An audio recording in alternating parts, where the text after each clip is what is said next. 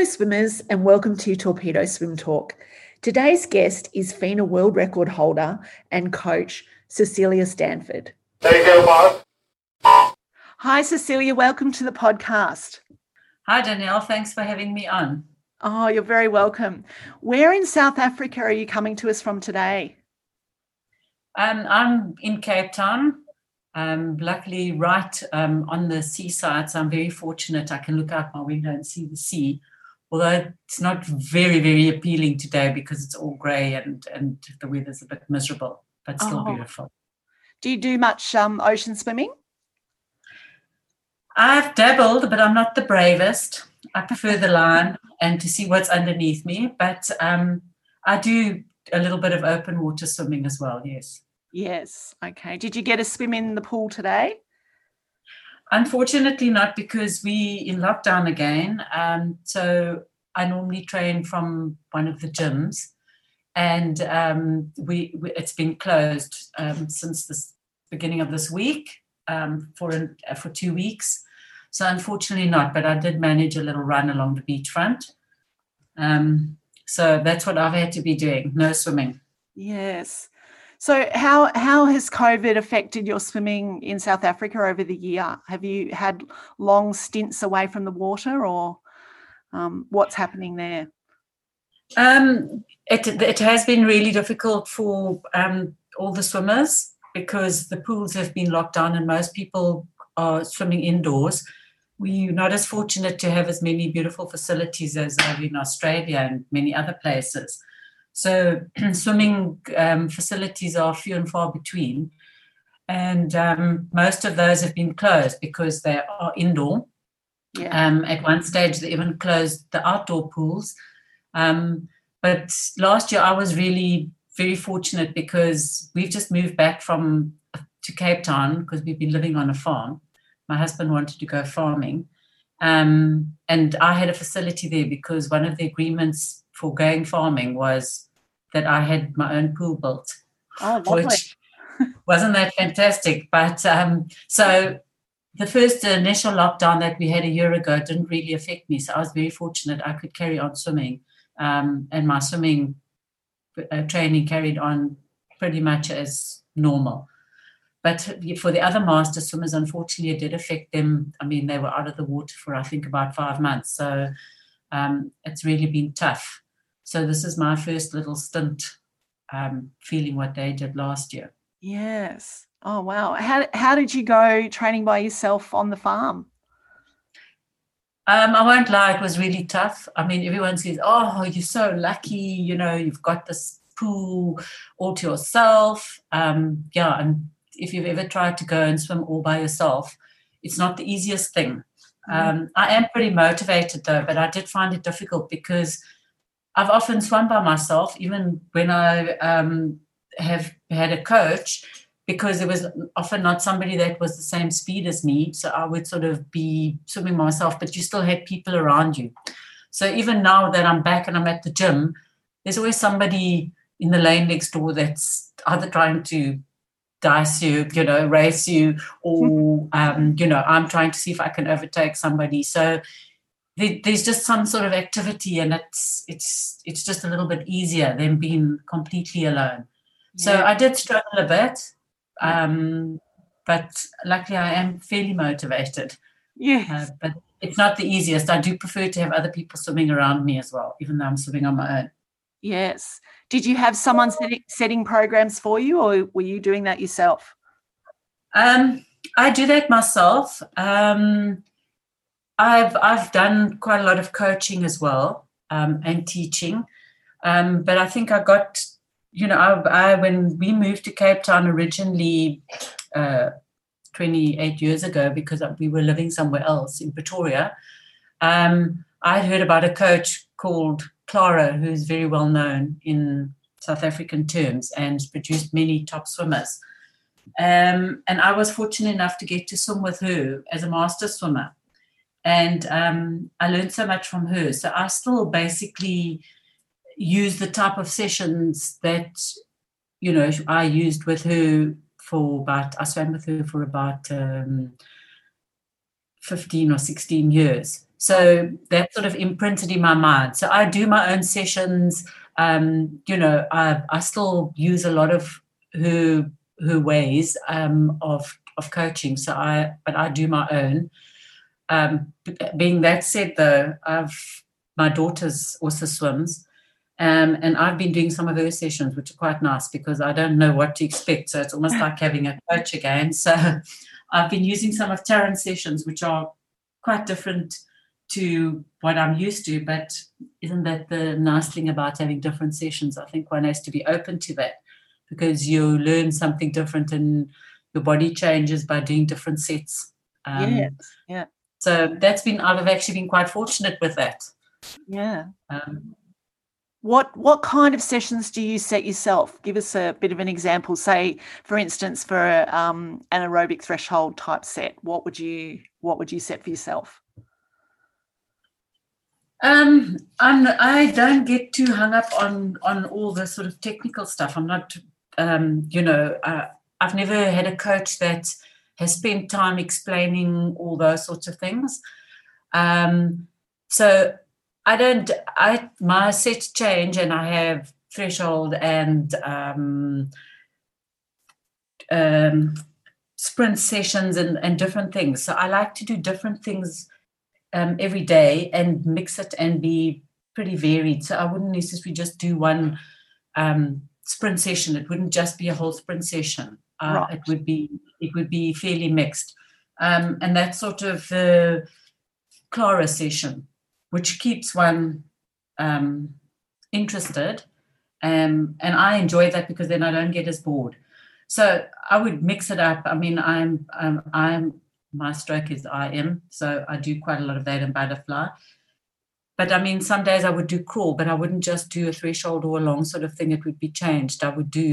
I normally start with a warm-up, and then I would have some sort of main set, whether it be 200s or 100s, with short rest interval or with descending sets or various things, and then maybe a kick set and some pulling, and then I might go into another stroke and do a similar thing. It might be 100s. So there's no real consistent format or specific threshold or sprint session. It's mixed. There might be some more in one session than another session. So I think that's what's really worked for me, is just to be open. So I have it in my own head, but I can't tell you the reasoning. It just works for me. So it's probably not very helpful, but it's in my head, and I hope to think that I know what I'm doing. Yes. So, I suppose, so I just sort of go with what comes to my head, and I know what I've done yesterday and last week and what I need to work on and, what needs to happen. But definitely there will always be 95% or 96% of the time, there's always kicking involved, whether it's short or long or sprinting or sort of fartlek. There will always be at least 400 meters of kicking. I think that's pretty vital. And always some little bit of sprinting, whether it's 25s or 50s, mixed in mostly. Yeah. No, I think that's good as an IM swimmer, isn't it? Leg strength. Yes. I think with any swimming, if your legs are strong, then you basically are quite strong and fit, because if you've ever done lots of kicking, as I'm sure you have, you know how tiring that is. So if your legs are good, I mean, you're needing that to kick, to finish, to turn, to start, to push off the wall. So leg work for me is key. Yeah. Do you swim both the 200 IM and the 400? Yeah. Of late, the 400 is slipping a little bit off the radar. But I do. I prefer the 200. I probably just because, especially in the last 8 years being on the farm, it's been easier to just train for that more so than the 400, because it takes a lot more commitment and a lot more work. So I must confess, in the last while, I've been a bit lazy. So I've been doing more 200 and not much more even with the crawl, although I've done a bit 400 freestyle and that as well in racing, but just more 200s of IM. And what would be your favourite IM set that you do in a session that you always sort of come back to as a standby? Well, I suppose it depends how lazy I am, but one of my nice sets, especially if I'm sort of needing to get finished fairly quickly, is to do 8 125s, with the odd ones being easy crawl, and the even hundreds being IM, which would be the first IM would have the 50 fly and 25 of the other 3 strokes, and then the next one would be 25 fly, 50 back, and 25 of the other strokes, and working through that. Oh, that's an interesting set. Yeah, I like that. Yeah, so that would be the main set. Obviously, with other things, I would, do a bit of a warm up with all the different strokes, maybe doing drills and things like that, and then I would kick, and then sometimes I would do a 200 IM, holding pace, and then maybe 450s hard, and then maybe a little bit of one of the other strokes, or possibly some crawl. Yes. Do you find you need a longer warm up as you're sort of getting older? Yes, I do find that, but doing some of Taryn's sessions, there's not room for that because she has a work life, and so sometimes the warm up is a little bit shorter, and I think I do seem to cope. So I think it could be in one's head, but I do think that when you're older, a better longer warm up is far more beneficial. Yeah. Do you do much sort of stretching or activation before you get in the pool, or do you just jump in and have that warm up as your starting point? I just jump in and have that as my starting point. Yep. I do a little bit of stretching and things, not always afterwards, but I do try and do gym work twice a week. Yep. And then I would stretch a little bit, but I'm not very good at all of that.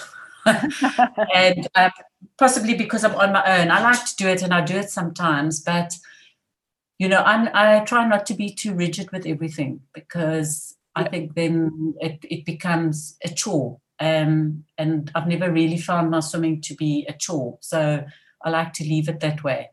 Yes. In a normal week when you're not in lockdown, how many times a week would you train?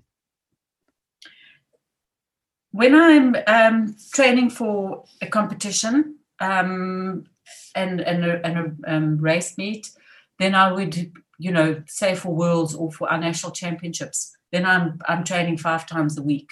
Right. But now, because there's nothing really happening at the moment, I'm only doing 3 times a week, and I'm swimming probably about 3.2 Ks each time. When I'm training much harder, then I would be training probably 3.5 to 3.7 each time. Yeah. And then I run it. I try to, I wouldn't say run. My husband tells me I jog. I jog twice a week or 3 times, just to cross train, because I think that's also important. Otherwise, your muscles just get used to the same exercise all the time. So I think it's good to do different things. Yeah, absolutely. And I wanted to have a chat about your Masters World Records. I know you've got some individual ones and some relay ones, both mixed and women's ones. What to you would be the most memorable world record that you've set? Well, I would think obviously the 200 IM, yes, which I did when I was 50, just because it was sort of an aspiration and a dream that a fair while to come to fruition. I didn't start off doing master swimming to break records or to have any great achievements. I just started because I felt like I needed to exercise, and I just wanted to feel good about myself. So I think it was a sort of a culmination of like almost 20 years that started off with no set goal. And then obviously once I started swimming again, just I was so enjoying it, and I think it's important to have goals. So eventually a world record did become a goal. So I think the 200 IM, the 400 IM I also broke, but you know, masters records are only reflected every 6 months or something and acknowledged. So I broke the record, but so did Lynn Marshall in Canada. So, and her time was faster than mine. So you get the certificate, but it was never ever, you know, completely, it's recognized, but it wasn't official. So the 200 IM was. So I think obviously that had far more impact. Yep. And what meet did you set that 200 IM world record at? That was our local national championships. Right. In a small little country town in South Africa that was hosting the nationals. So it wasn't the best pool. So I think that made it even a bigger success for me, and also really swimming on my own without any competition as such. If I was at Worlds, I would have had much more competition. Yeah. So I think that made the world record sweeter for me. Yes. And do you have a special routine that you follow when you're behind the blocks for a big race like that? Like, what's your mindset that you approach a race like that 200 IM? You know, it had started before I get behind the blocks. I think one has to have self-belief in your training, in what you're doing, and know that you're doing the correct thing. And by the times that you're doing your training, know that you've done the work, that when you come to put the race together and you actually do the race, that it's going to work. So before the time I do that, and I also visualize, and I think it's so important because, you know, you start building up a positive mindset, and you start believing because you can see yourself doing the race, and, you know, I see myself swimming and I see myself turning and I see myself in front and I can see that I'm doing the time. So I often visualize. So by the time I get to the meet, I'm pretty focused on the race already. And then before I get to the blocks, when you're sitting in the sweat bin and you're waiting to get to the start of the race, I try to become very present and just keep focusing and do positive self-talk, and just remind myself that, you know, I can do this and whatever. And then when I get behind the block, I try to block out all the noise and I try to stay focused, and my heart rate is normally up a little bit anyway, but I might jump a few times and breathe a few times and just say you've got this and you're ready. So I think it's just about positive reinforcement. Yeah. And do you know all your stroke counts of each of your 50-metre stroke changeovers? Do you do that in the race, or you just sort of let them? I'm a bit of a wingman. Yeah. I know I should be doing that. So, you know, I can't really help people with that because I know, you know, people are taught to do that. I never was. Even with my coach, Clara, we never really did that. We would do a little bit of distance per stroke just as part of the drill work. Yeah. But no, I'm not very good at that. I do sometimes, but I think when I'm racing, I just go by what I feel when I'm in the water. And I think that just comes by knowing the way I'm swimming, what time I will be swimming, because that's how I train. So, you know, if I'm doing an easy, hard session, when I'm going easy, I know when I come in, I'm actually going to come in on 125 or 130, or, you know, if I'm descending, I know, you know, that each time I'm doing 100 or a 50, that I'm coming in faster and more or less what time I'm coming in. So I think that's what's worked for me more than counting my strokes. Yeah. Yeah. No, So I don't tell other people not to count their strokes, but no, I would lie if I professed that I did that. I don't. Yeah. No, it's what works for you. I mean, it's working for you. It's fantastic. I suppose, yes, it is. So, there's other things that I focus on, I suppose. Yeah. And how many FINA World Title Championships have you been to? Gee, Danielle, I've been so fortunate. I've been to, I can't count now, but the first time I went was in 1996. Okay. And because at that time, when I was a kid, I swam a little bit, but I was okay. I wasn't very good. But there was no real drive because we were not allowed to go to the Olympics and, because of all our apartheid rules and things. So we were banned from the Olympics. So there was no real motivation, because there was nothing really to be able to be done with sport. You couldn't really go to another level or whatever. So I never really did anything. So when I went in 1996 to Sheffield, I'm sure that what it must feel like to go to the Olympics. It was the most amazing experience. I was so fortunate. I just felt like this must be what the Olympics feels like to the elite swimmers. So that was my first one, and I've been to all of them up to this time except for 2. So I don't know, does that make about 11? Yeah, that's amazing. You must have visited some wonderful countries and had some great experiences. Indeed, and I think that was what sparked it, with master swimming, to say, what an opportunity. If I could afford to, I do want to go to everyone, because you're going to a different location all the time. So it wasn't just about the swimming. So the swimming was driven by the swimming, but there was also that thing, well, if I keep going and I train, then what awaits after the swimming? Some wonderful travels and places to see. Yes. For example, Morocco. I mean, I would never have gone to Morocco on holiday. But what an opportunity to go. And that was just a really different World Championships, I must say. Not the best organized, but what a place to visit. That's amazing. Yeah. What city was that held in Morocco? It was in Casablanca.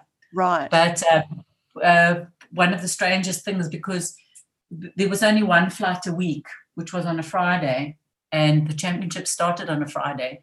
So we had to leave the week before. And somebody had organized a whole tour. So we went to Marrakesh, and we spent 3 days there. We tried to stay in the loop with swimming, but the pool was about 10 meters or not even. So we just floated around. It was so hot. And then we moved to Agadir. So we did our tour before the championships. But it was wonderful. It was really quite an experience. Wow. Yeah, that sounds amazing. And have you been to any of the American nationals or FINA meets over there? One in San Francisco?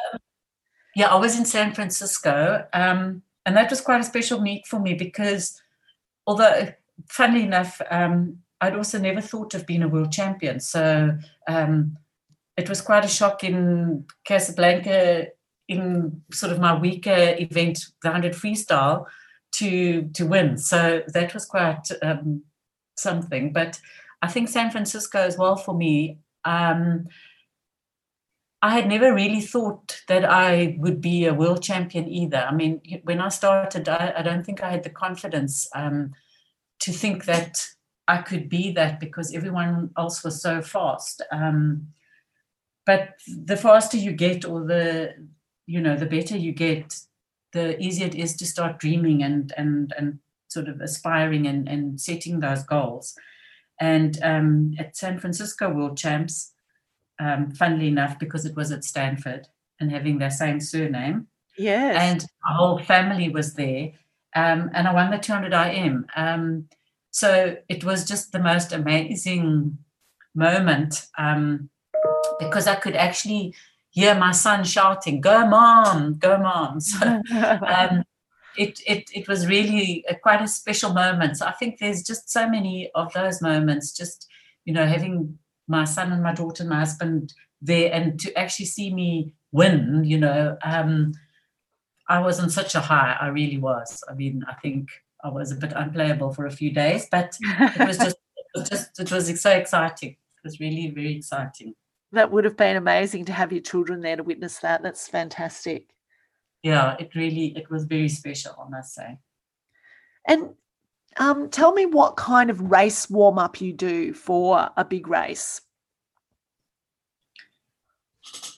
I will always start off with at least a 400 or 500 easy crawl, just to, loosen up my body. And then one of my favorite things is to do, because normally I would be doing IM, or even if I'm not, I would do sort of pull swim, kick swim drill of all the strokes, or just of the strokes that I would be swimming on that day, or, if I'm at World Champs, because it's different stuff on different days. So I would do that. And then if I felt I needed to just do a little bit more, I would. And then I would do some sprints. So I will maybe start off with, just doing 50 meters and sort of build for the 50.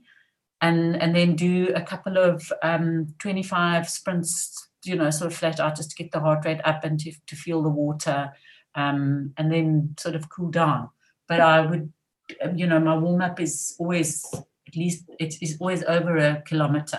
I just find that I need to do that just to know that I'm ready. Yep. Yeah. Oh no, that sounds good. Have you dealt with any injuries along the Masters journey?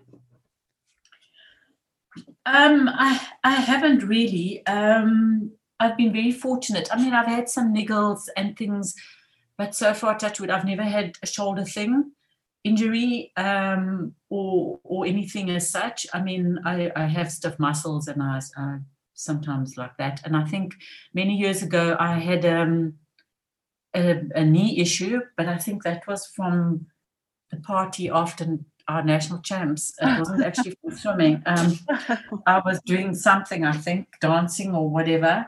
But luckily I recovered fairly quickly from that. It was a meniscus on the knee. So Wow. it wasn't too serious. So I've been very fortunate. But I think, having always doing a little bit of weights and a bit of other cross training, I think that does help just strengthen your other muscle groups, instead of just all the same, using the same repetitive muscles in swimming, like with your shoulders and that. So, Yes. I don't know, maybe I've just been fortunate though. Yeah. No, I think you're right. Cross training definitely helps and strengthens the body as well, and gives the shoulders a rest. Yep. Yeah, quite right. And what's happening with competitions in South Africa? So obviously you're locked down at the moment. Is there any plans on the horizon for meets popping up in the next few months, or is it all sort of pushed back and postponed? There were on the horizon. We normally in Cape Town have a slight sort of break from in May and June. And so we don't normally have meets then, and we start in July, which we should have started. But Swimming South Africa has now banned and cancelled all of that. So our local meet that we would have been having now in the middle of July will be cancelled unless something different happens. So for the foreseeable future, we don't know what's happening, but I'm sure things will be lifted, and hopefully, the August, September, October meets, because we have one a month, will happen. This year, our national championships was cancelled. So, we will only have that next year again. Yes. Because we have it every March. So hopefully that will happen. It will actually be in Cape Town. So if any of your people around the world want to come, please do, because you'll be a beautiful city. And I'm sure it'll be a good one. So, that's the only real competition. Yeah. And hopefully World Championships, which I so thought I would be going to this year, it would have been perfect, aging up and all that. But not to be. But hopefully next year we'll be able to go to Japan. Yes, fingers crossed. That would be lovely. I've got plans to do that too if everything opens up. Yeah, I think it's going to be really a good one. Nice place to go visit too. Yes. Have you ever been there before? No, but my swimming career dictates that I need to go. That's right. Is there a lot of master swimmers in South Africa? Quite a popular sort of uptake in master swimming? Not really. And I'm not too sure why, because, much like Australia, we have the weather and people like to swim. So there is and there isn't. I mean, our numbers have not really grown much. I mean, I've been involved in master swimming now since 1993. And I mean, I was the president of master swimming in 2000 and that. And we had built up our numbers substantially at that sort of time because we sort of really pushed and advertised and let people know. Because, many people don't even know about master swimming. Yes. Particularly here in South Africa, and they're master swimmer, and that's for 60-year-olds. They have absolutely no clue. So our numbers don't seem to be increasing. I think our open water swimming has definitely increased across the board, but that's not always quite linked to master swimming. It's almost a separate entity. People just enjoy master swimming. So there's quite a big drive on that, and I think a lot of people feel intimidated by being in the swimming pool because they think that the people are focused on them and they can see their faults or that they're not that fast. So there's that incorrect belief system that's the case. So our numbers are not that big. But of the master swimmers that we have, we really have a lot of depth, and we have such good master swimmers who do really well on the world stage. So, percentage-wise, which is quite interesting. Yes. But we don't, I think if we have 700 people, I think in the whole of South Africa, that would be quite a lot at the moment. I'm not too sure of the numbers right now because I'm not involved in the admin and that anymore. I've done all my time of being involved administratively. So I'm not too sure what the numbers are now. But they haven't really grown at all. Right. Okay. So that's interesting because I think we've found in Australia that, yes, during COVID, a lot of people have been attracted to open water swimming, obviously because pools were closed, and that's really booming. So I think one of the things for Master Swimming Australia is trying to, encourage those people to come across to, join a Masters Club. A lot of Masters Clubs have the open water races as well, but yes, it would be great to get more people involved in the pool swimming. Yeah, I think the problem that we have in South Africa, we don't really have master swimming coaches. Yes. So a lot of people are just swimming on their own. I've coached masters groups, but for instance, someone who belongs to Cape Town Master Swimming, they don't have the opportunity. We don't have a Cape Town Master Swimming coach. We have a couple of people that are employed by the gym to do masters coaching. Otherwise, people are really swimming by themselves or trying to swim in small groups. And I think that seems to be the problem. There's not enough structured coaching and assistance for master swimmers. So they're mainly swimming on their own or in small groups without somebody who maybe can assist them in whatever way they're needing. It's either by asking somebody or just plodding along. And I think that is the problem, and really not enough pools. Yes. Yeah. So is there an outdoor 50-metre pool in Cape Town? There are. I have one right outside my window just about. It's a beautiful pool. It's right on the sea.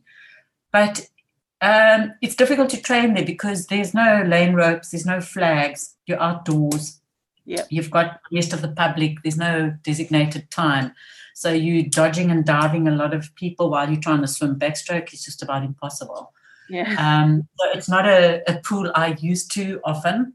I love to go and swim there. It's beautiful, but a nice crawl set would be good because it's a 50-metre pool as well.